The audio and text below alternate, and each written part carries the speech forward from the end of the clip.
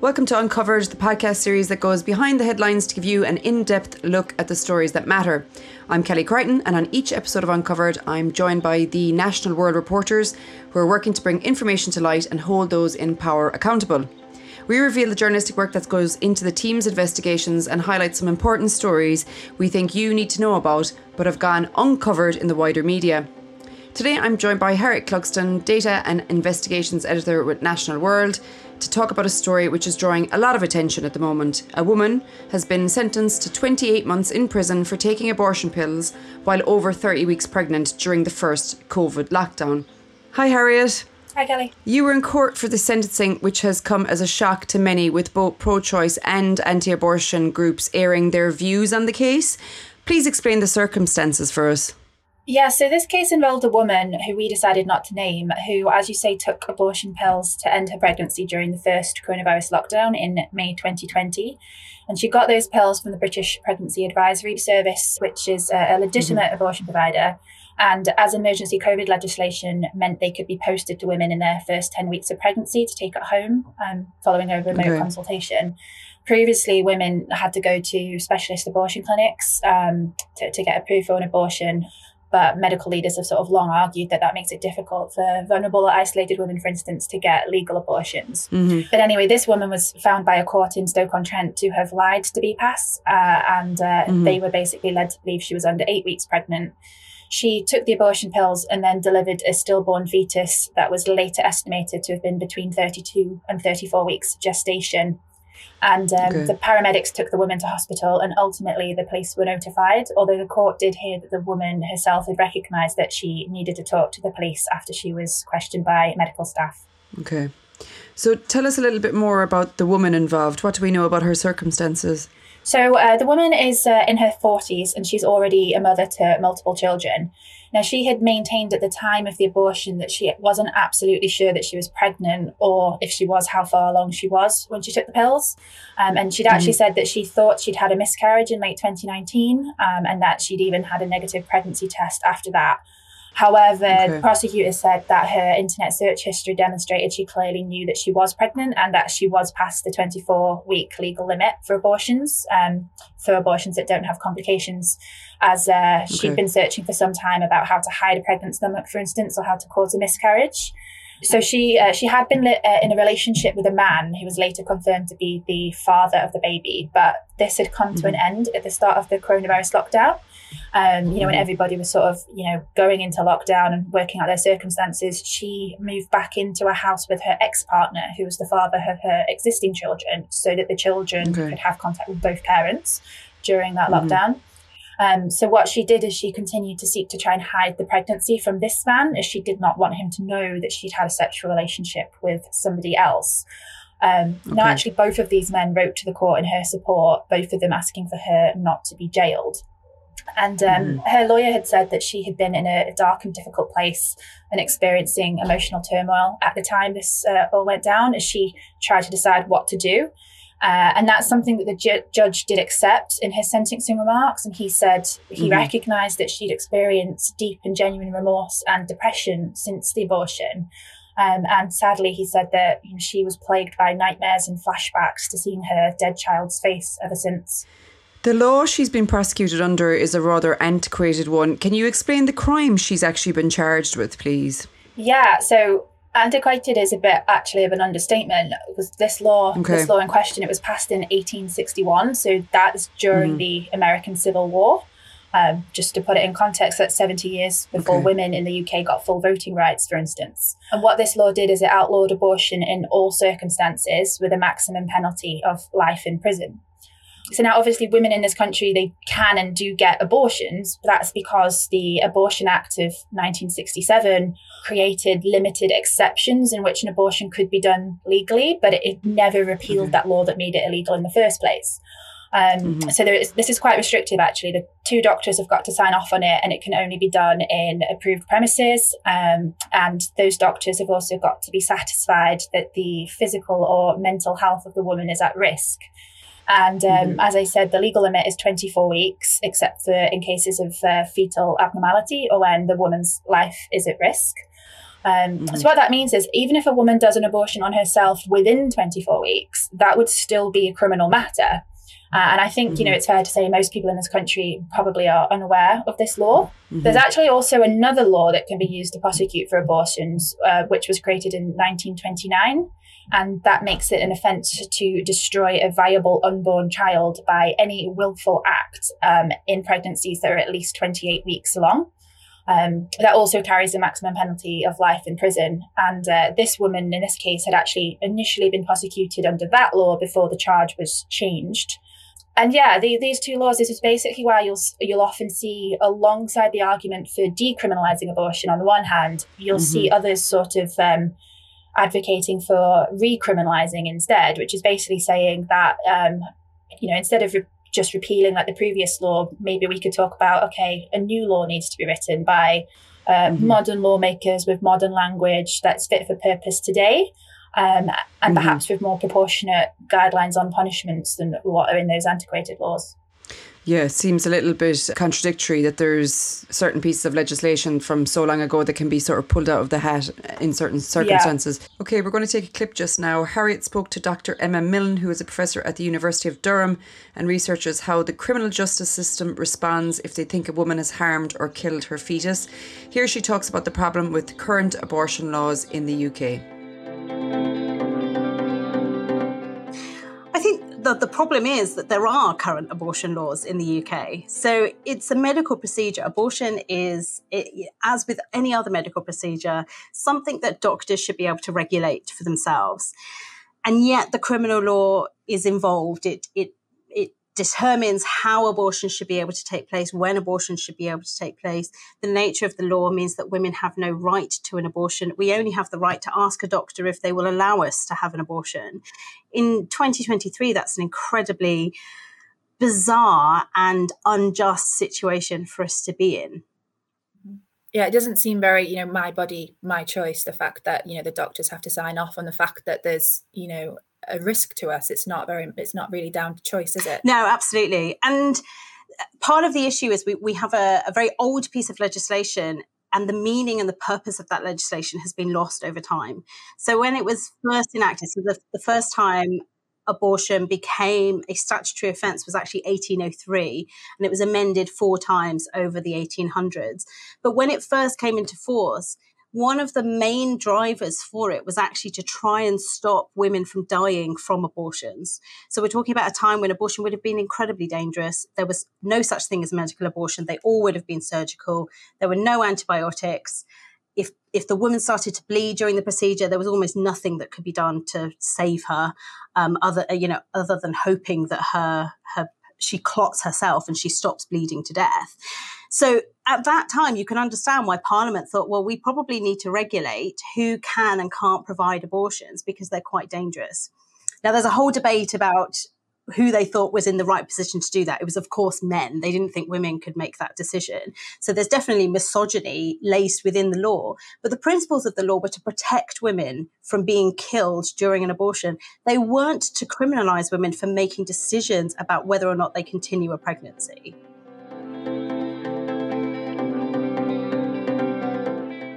So what do we know about other similar cases that are being prosecuted? Well, the British Pregnancy Advisory Service, who were actually supporting the woman in this case, they say there's been several cases of interest that they're watching because they believe the prosecutors were seeing this recent case as a sort of test before proceeding with charges in other cases. So we'll wait to see if anything develops there. But in terms of police activity in this area, it has been very difficult to get a firm handle on just how many women are the subjects of police investigations over suspected illegal abortions.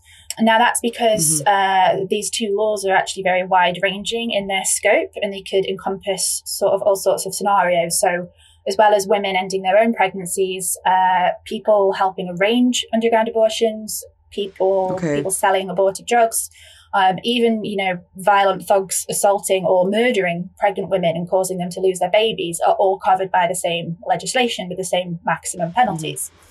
So that just means it was impossible to tell from public data alone to what extent vulnerable women themselves who aborted their pregnancies were being pursued. So we've spent several months, however, building a picture of this using freedom of information requests to police forces in Great Britain. And we've now been able to establish that between April 2014 and December 2021, at least 36 women were investigated on suspicion of ending their own pregnancy. We can probably add a 37th to that, as there was a case last year in which a woman in Oxford was prosecuted. However, the police force that covers Oxford didn't respond to our FOI. And I'd also say the true number is likely higher, as 9 police forces refused or failed to answer. And then we had West Midlands Police. They recorded 6 female suspects, but couldn't tell us whether they were the pregnant women themselves. Not all police forces either could provide data for the full period. And then we also had an issue in that Staffordshire Police had not recorded the case that we just saw in court yesterday. So that raises the question of whether there are other police forces that are failing to keep accurate records. Also, this investigation has thrown up a bit of a question mark about who police perceive to be victims in abortion cases.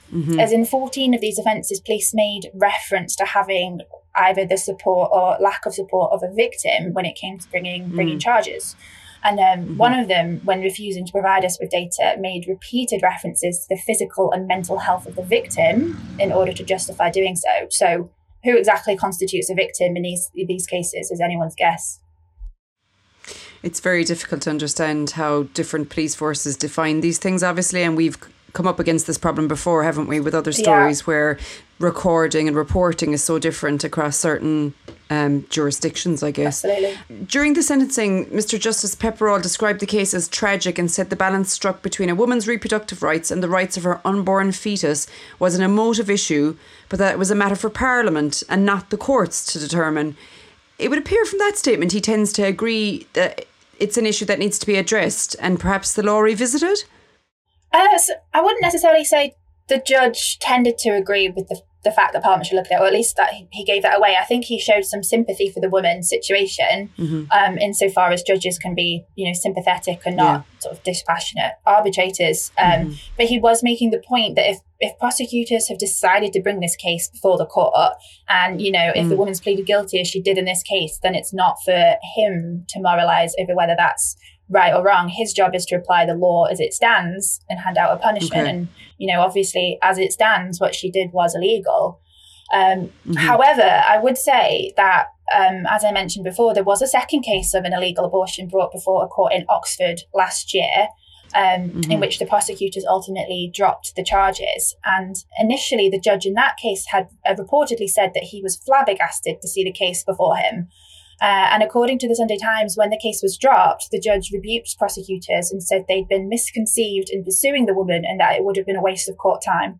It's interesting, isn't it, how the two judges differ so much, and also how many of these really out-of-date laws are out there that just need to be repealed and scrapped, and it really beggars belief. Dr. Jonathan Lord, an NHS consultant gynaecologist, was present in court to represent the main medical authorities and Royal Colleges responsible for reproductive health care in the NHS. He and colleagues had written a letter to the court outlining their concerns around a custodial sentence. Tell us about that, please. Yeah, so this was really quite an interesting part of the case. I think it took a lot of the journalists in the press benches by surprise, actually. So the judge had described it as being unusual to receive a letter from a group of, how he described them, eminent professionals. But he went on to rebuke them, saying that it had been just as inappropriate to receive a letter from them as it would have been if an anti-abortion group wanting to see a tough punishment had written to him. Now, this group was made up of representatives from the Royal College of Obstetricians and Gynecologists, the Royal College of Midwives, the Faculty of Sexual and Reproductive Health, the Faculty of Public Health, other senior health figures. They'd written to the judge basically outlining their concerns that a custodial sentence would have a serious impact and deter women who have late-term abortions or who simply lose their pregnancies late-term from seeking medical aftercare for fear that they'll be suspected and then handed over to the police, as indeed this woman essentially was by the medical staff caring for her. So many of the organisations coming out in support of the woman who has been jailed say that a custodial sentence for ending a pregnancy will never be in the public interest. Yeah, I think it's fair to say that there's pretty much a consensus among medical institutions nowadays about the need to decriminalise abortion by repealing these antiquated laws.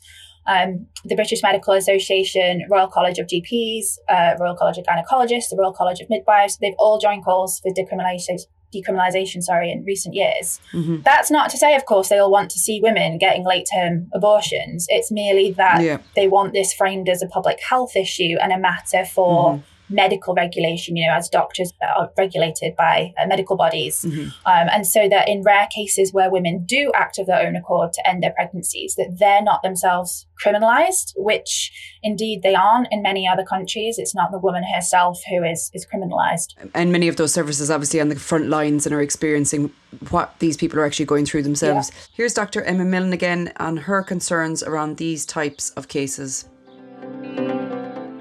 Yeah, I'm really terrified. I'm terrified for two reasons. One, because, as I say, we've effectively got fetal homicide laws by proxy because we've got these old pieces of legislation that can be interpreted in this way.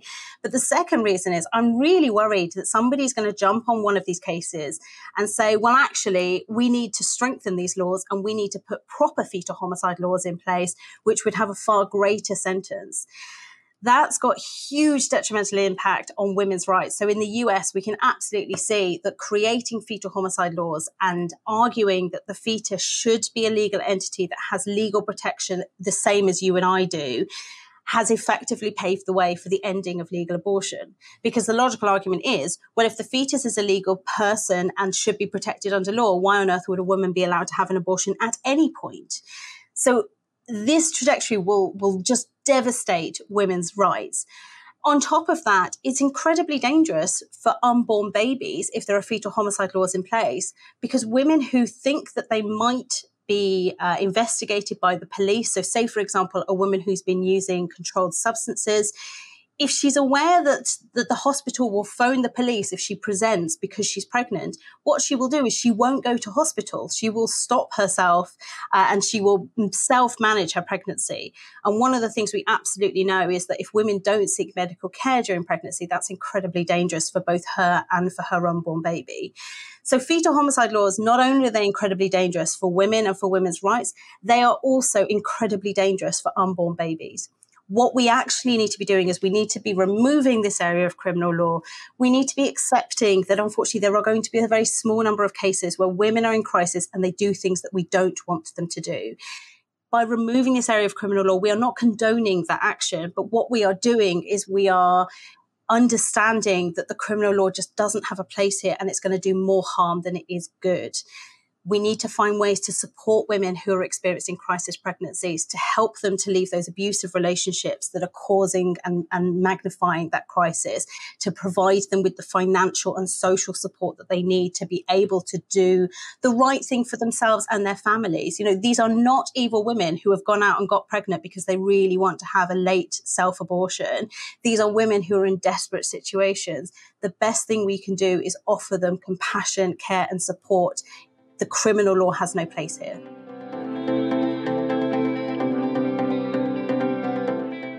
Okay, so have we had any response from Downing Street as of yet as to whether this case may be looked at?